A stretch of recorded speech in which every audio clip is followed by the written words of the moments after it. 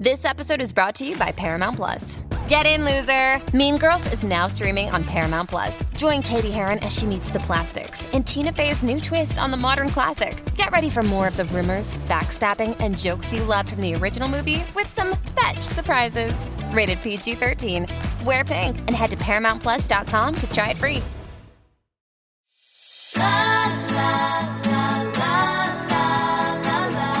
Welcome to What She Said, the heartbeat of Canadian women's voices, with me, your host, Candace Sampson. Here, we dive deep into the raw, unfiltered stories and triumphs of women from coast to coast. This isn't just a podcast, it's a movement where empowerment and education collide and where mansplaining is shown the door. We're here to celebrate, uplift, and echo you. So get cozy, tune in, and let's embark on this journey together, exploring the rich tapestry of women's lives, their battles and victories, right here on What She Said.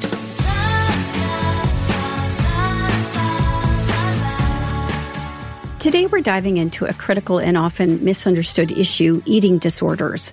With me now is Shaleen Jones from Body Peace Canada, a seasoned advocate with over 25 years of experience in the field. Shaleen has been at the forefront of change, offering support and leading initiatives to address eating disorders across Canada. Today, we'll explore the complexities of eating disorders, the impact of societal pressures, and the steps we can take towards healing and understanding. Welcome to What She Said, Shaleen. Hello. Thank you so much for having me on today. It is my pleasure. And I think this is such an important topic. I mean, I think through the pandemic, we all saw the news about how eating disorders were on the rise, and it was scary. So can you start by giving us an overview of the current landscape of eating disorders in Canada and how have things changed or intensified in recent years? So as you said just a moment ago, I've kind of been at this for a fairly long time, about over 25 years as I do the math now. And some things have changed a lot over that time frame, and some things have not changed very much. So going into the pandemic, we in the world of eating disorders, we were in a bit of a crisis going into the pandemic. So eating disorders have traditionally been chronically underfunded across Canada. These are an illness that are the third most common mental illness. You have a really high cost in terms of pain and suffering and cost to treat, and impacts so many people. And yet resources for early intervention, support, treatment, long-term care, et cetera, were not adequately matched based on the severity and prevalence of this illness. So, of course, when the pandemic happened and many healthcare centers had to reallocate resources for the pandemic, it meant that a lot of eating disorders programs had to be scaled back or were shut down initially. And so that led to really long wait lists for folks. And just real challenges with accessing the right level of care at the right time. We have fantastic clinicians across Canada, some really innovative programs, but with the funding structures as they are, it makes it very, very challenging to access that essential services early on in the trajectory of this illness. And during the pandemic, there was a real significant increase in hospitalizations due to eating disorders. Has that leveled out, or is that continuing to rise? Yeah, it has leveled out, thankfully. And we saw the same thing. So within the first few weeks of the pandemic, our numbers jumped 400%. So there was, I think we all remember the time that there was just such a high level of distress and uncertainty, and all of our old ways of coping were unavailable to us. And there was just so much upheaval and, mental and emotional distress. So I think across the world, and we all kind of experienced this collectively. And those who were already at risk for living with an eating disorder, developing an eating disorder, who had one, were seeing an exacerbation of symptoms or an onset of symptoms. Thankfully, those numbers have started to somewhat settle down now. I think one of the challenges is that when folks aren't able to access care in a timely way, the symptoms don't generally magically go away. And so we saw a lot with that hospitals in bigger areas having to reduce the threshold to make it so that they had limited resources and only a few folks were actually able to see someone quickly just because the resources were so scarce. So as things have kind of settled back down, I know the treatment centers are able to work with more people and seeing people who are less severe and acute than we were at the height of the pandemic. we're still like not in a great place in Canada, but it's not like it was in those first few months of the pandemic. I think when we think of eating disorders, we often think of girls and women. But prior to this interview, I was, doing some research, and I came across one that said there's been a 416% increase in eating disorder hospitalization among boys over 17 years of age. So what does this tell us about sort of the changing face of eating disorders and the need for sort of this more gender inclusive approach? Oh, great question. And you're right. Traditionally, we've thought of eating disorders as being an illness that primarily impacts, affluent white girls who are into like competitive sports or gymnastics, what have you. So it's kind of like the image that maybe you and I grew up with, from the after school specials. Right. This is who has eating disorder. It's, the kind of like the low weight anorexia. And that's actually the least common of all the eating disorders. But in our heads, that's what we think of. And as we're learning more about these illnesses and these conditions, we're really understanding how complex and widespread they are, and how for some people it's absolutely linked to there's like a gendered lens to it, so about how women's values tied into how we look, and weight is seen as a signifier of health. There's also deep connections to food insecurity and trauma. Folks who are experiencing all kinds of challenges in their life that aren't connected necessarily. So I think many people's paths to an eating disorder can be different, and the reasons are just as complex as people are. We're also doing a better job of understanding that eating disorders don't just impact young white women, and I think we're doing a better job of looking for eating disorder symptoms across the population. Do you have any information on what may be causing this rise in boys and young men? Mm-hmm. One thing I'm curious about is kind of the entryway into an eating disorder, which for many, many people, not everyone, but for many, it's a negative energy imbalance, which is basically you're not getting enough food into your body and to your brain. Your brain is not doing well. So for some people that can be, chronic restrictive eating, dieting, unable to eat because of illness or injury or sickness or what have you. But that chronic restrictive eating, that increases your risk of developing an eating disorder 18 times. So as for seeing this really big push around vilifying fat and glorifying thinness as the only way to be living in an acceptable body, I think that pressure is being felt across the board, regardless of gender, et cetera. And so I think that may be one of the drivers around the triggering of eating disorders for everyone.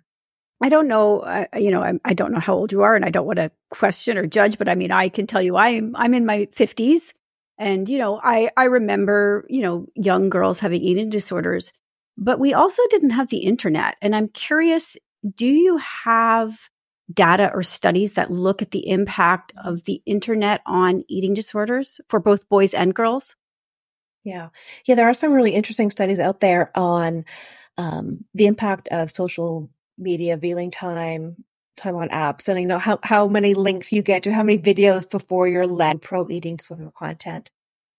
And I think I'll be 50 in a few months. So I think we're kind of close in age, and I think definitely it's part of this kind of a cultural soup that we live in, which has been so focused on our valued human beings based on like how we look and how we present, and so much emphasis for women, especially on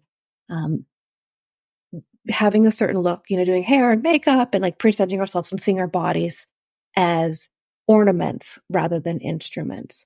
And so I think that has really been intensified through a social media lens. We used to look at magazines that we're just starting to be, filtered and lit properly. And so now we're seeing images aren't really people. So I think all that pressure that we maybe felt, in our late teens is just so amplified through that social media usage. You mentioned some of sort of the gateways to, developing an eating disorder. Is there like a ranking, like maybe the number one reason this would happen and then down, or is it just so varied it's hard to get a grasp of? Oh, yeah. I mean, it is really varied. And I know that everyone's experience is unique to them and their pathway has been different. That negative energy imbalance seems to be very, very consistent across the board at triggering continued restrictive eating or binging or purging. But I think there's so many individual variables to that, and its ability to cope with like big feelings, chaos in your life or need to have structure. There's some links to autism, ADHD, anxiety, depression. So they're very complex, sticky conditions. So Body Peace Canada, I'd like to talk about this a little bit. So it's at the forefront of advocacy and support for people with eating disorders. So can you share some of the initiatives or programs you're currently working on? Oh, Body Peace Canada is a dream of mine. I came into this field fairly early on into my recovery process when I was in my early 20s. And being able to be connected to an organization, to a community of people who understood what it was like to be in recovery and to be maintaining those gains and to be working on practicing your skills in recovery. For me, that was completely transformative. That really was the factor that helped me stay well as I kind of clawed my way through that recovery process. And so that always really stuck with me. And over the years, I've been, working here in Nova Scotia and created Eating Disorders Nova Scotia, which is an organization in this province that provides treatment and support and some great resources for folks. And we've been doing a lot of work around peer support and really creating opportunities for folks to just connect with each other. We've been training folks who have lived experience with recovery to support other people. And so as we grew that program and, we had dozens and dozens of peer mentors and we're helping hundreds of people, we wanted to make that available for folks across the country so that it wasn't just a Nova Scotia solution, but that we could take that model really grounded in the expertise of folks who had been through recovery themselves and supported by staff and training and all that to support other people who are going through that process. So peer support is really the heart of Body Peace Canada. And everyone who's been working on it, for the most part, comes from that personal experience of the challenges of recovery. So we kind of brought the best of the work that we do with our peer support programs. And then we partnered with a group out of Hamilton called Body Brave. And they have some amazing resources and this great recovery support program that has a kind of a self-assessment to figure out, like, do I have an eating disorder? Is this an eating disorder? And to kind of get a sense of, what the person might be dealing with and what resources might be the best fit for them. And then they have some great learning resources, some self-assessment, some self-guided learning. So we wanted to kind of bring these two really strong offerings together so that folks from across the country, no matter where they live, no matter how close they were to a hospital program or whatever challenges they might be facing, could access free virtual support in a really pro-recovery space to help them move forward with their healing. You mentioned that, now that I'm doing the math on your age and when you went through this, you mentioned recovery.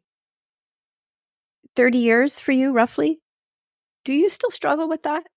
I don't. And I know that everyone's experience with recovery is like very unique and everyone kind of has their own kind of sense of what that means for them. My eating disorder was mostly in my late teens and my early 20s. I was pulling out of that. And my path hasn't always been straight and I haven't woken up every day, and felt like complete love and acceptance towards myself and my body.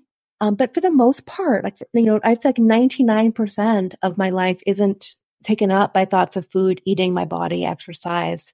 When I lived with my eating disorder, that was like almost all of me was thinking and worrying and stressing about that. And so I had been recovered for many, many years. And for me, it's in my rearview mirror so much. And I had great help. I've had many therapists along the way, but I had therapy and I had this amazing community. And I was able to take a year off of school and work and really like dig into that recovery process. And so I know, like from my own experience, that being free of this illness and not having any thoughts about it interfere with my daily living is absolutely possible. I love that you said the word free. This is really important, I think, because I think people who may be struggling with eating disorders look at recovery as they're always going to be in recovery, that this will be a lifelong struggle. That's really a daunting setup, really, for somebody to think about. So I love that you really, you hammered that home, that you are free of that now. Yeah. And it's a practice. Like recovery is a practice like everything else. So you walk into it, you know, you're pushed or pulled or whatever. Here you are at the door and you're like, here's this huge mountain I've got to climb. And you are learning how to be in recovery and how to deal with challenges and slip ups and relapses and stressors and like changes to your body. So it's you're practicing and you're learning and your skills are getting better and better and better. You know, so early on in your recovery, you may experience a setback or a challenge or something. And your brain is wired to be like, okay, back into that eating disorder behavior, like stressor, back to restriction, back to binge eating. But as you develop new skills and you replace those neural pathways and you're able to like, you know, you're training yourself to catch those thoughts and to practice self-compassion so that as you practice it and get better and better and better, you're able to like nip those thoughts in the bud, you know? So I think, you know, if I'm feeling like, oh, like, should I eat that? Or I have a thought that is in any way eating disorders adjacent, like before the thought even finishes being formed in my head, my brain's like, no, that is not a helpful thought. That is not serving. Oftentimes eating disorders thoughts are kind of our body's way, our brain's way of telling us that something is wrong. So you've heard of people who have been paralyzed. And so instead of their body can't give them signals, right? So they have to like pee or something and their body would be like, I can't get that signal to your brain. So instead I'm going to make your ear itchy, like that whole process. And so in many ways, like that recovery process from eating disorders, like your brain's giving you a signal that you're distressed about something and your brain is interpreting that as an eating disorder's urge, right? And so it's retraining our brain to recognize that when you get that feeling, that's your body telling you like, there's something we need to look at, or there's a challenge we're facing, or we're experiencing distress, and to not interpret that as an eating disorder's urge. So Body Peace Canada, then, if somebody comes to Body Peace Canada, they want to work with you. Mm-hmm. This is online. It's all remote. Yeah. 100% virtual. So is this as effective as in-person support? Yeah, we've done both over the past 20 odd years. So we've done in person and we've done one-on-one. We've always worked on evaluating the outcomes to see, you know, how is this working? How can we improve? This is having an impact on people's lives. And certainly there's differences in person versus virtual. In some ways, virtual can serve us better because it reduces so many barriers for folks to access support. You know, so having to like think about how you're going to like be in the world and meeting with someone in real life, you know, with all of you present, that can be a challenge for some folks who are really living, you know, really struggling with issues around how they feel about their body. And so being able to be virtual, that reduces that challenge. And in terms of outcome, it's the key thing really is being able to connect with someone. And I think we've learned through the pandemic, through our, you know, integration of Zoom into our lives, that we are able to connect with people on screen. It's not the same, but it can be just as effective. So I sort of have a two-parter question here for you now. If somebody's listening to this and they're struggling with an eating disorder, what would you say to them? And the flip side of that, if somebody's listening to this who loves somebody who has an eating disorder, what would you say to them?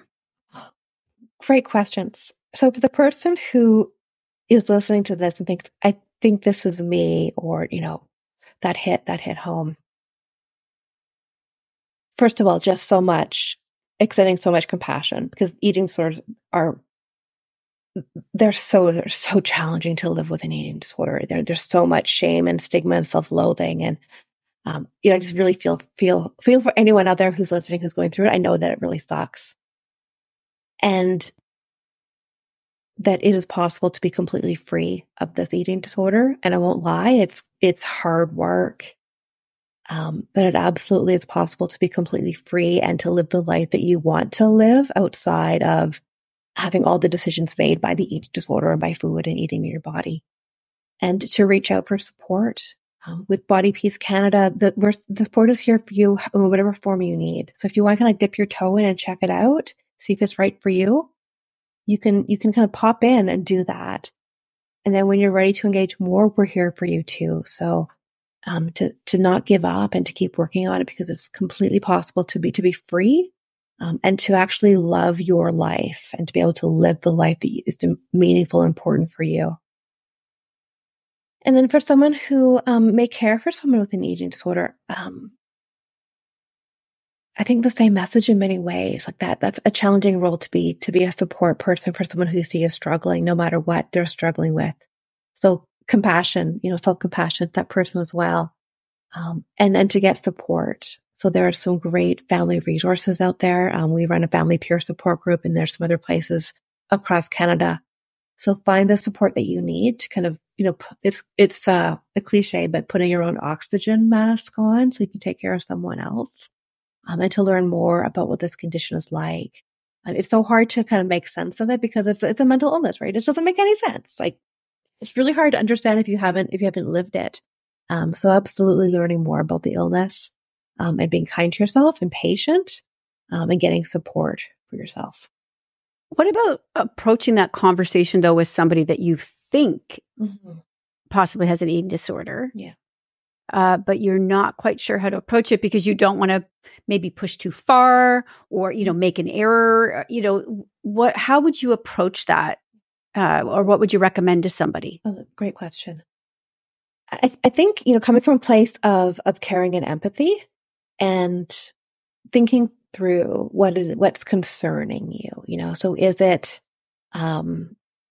withdrawing from things they used to enjoy? Is it that you've noticed them like sneaking off to the bathroom after meals? Like, what is it specifically that's kind of concerning to you? Often,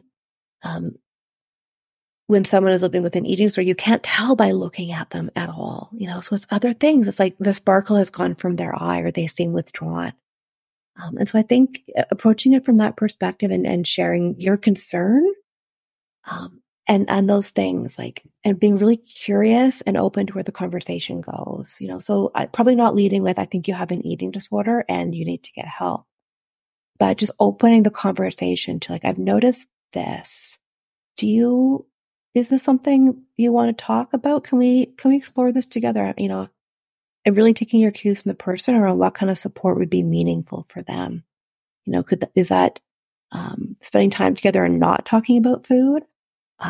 Would that be helping them actually figure out what resources are available and providing them with information? So really taking your cues from the person about how you can support them. Looking ahead, what are some of the challenges and opportunities you see in the field of eating disorder treatment and advocacy in Canada?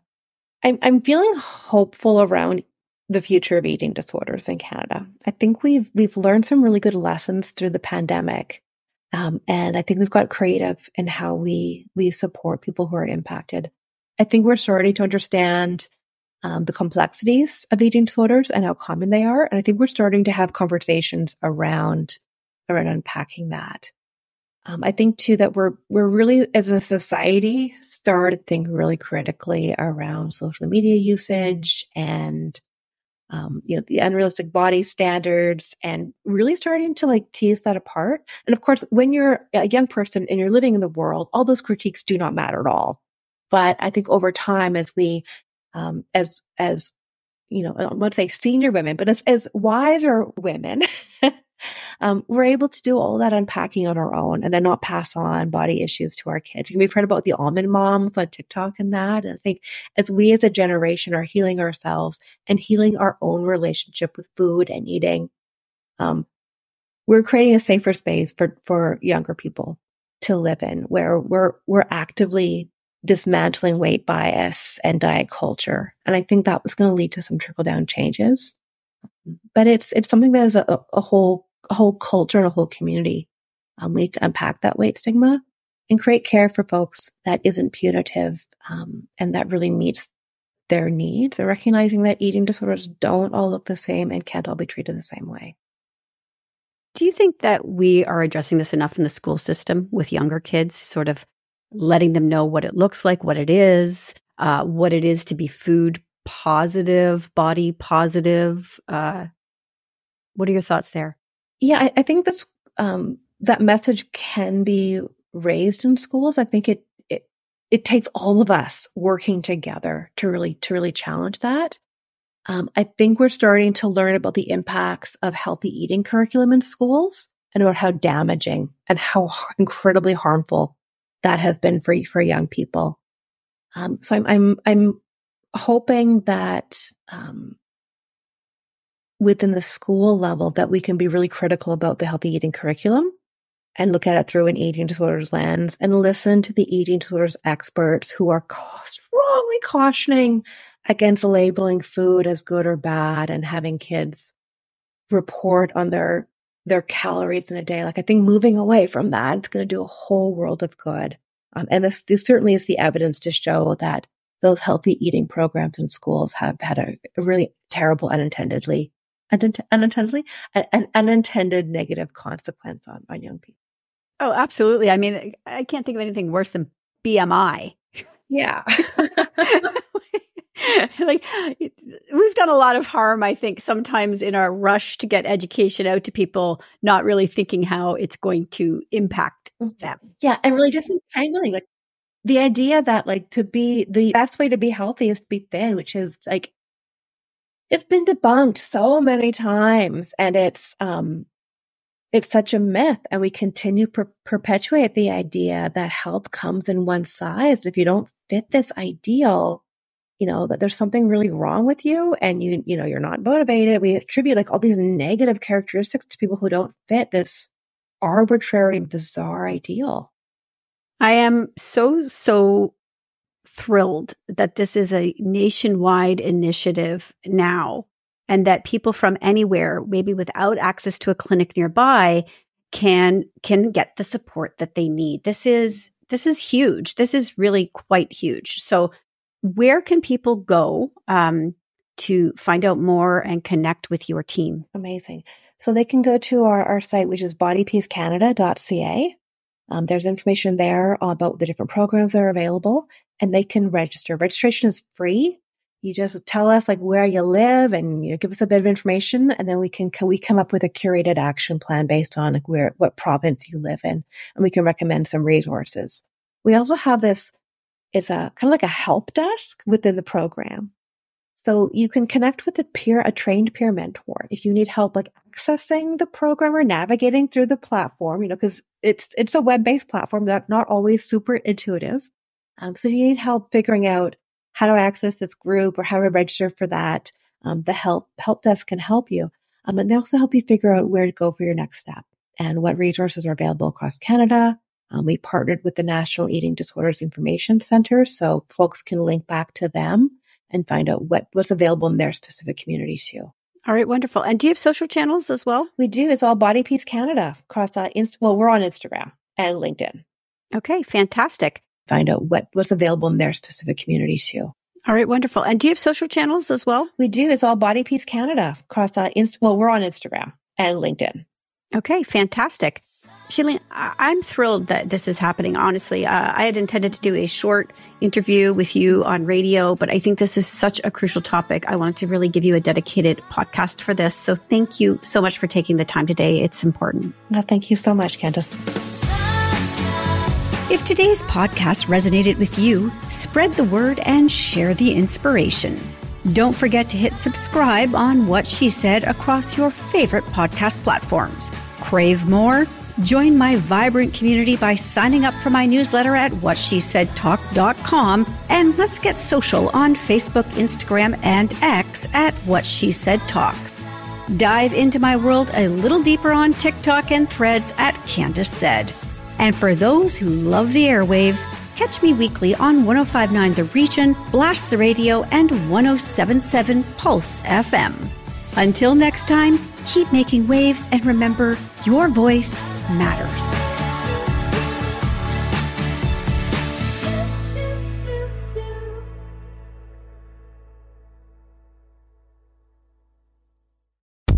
It is your favorite girl. That's right, it's the Allie Mars, the one and the only. Everyone else just ain't me. I am the host of Welcome to Mars, a lifestyle podcast where nothing is off the table. I have come a long way from sex and dating and have transformed the new vibe to all things lifestyle. We still talk sex, but I'm more interested in the journey, where people have come from, how they made it, and where they're going.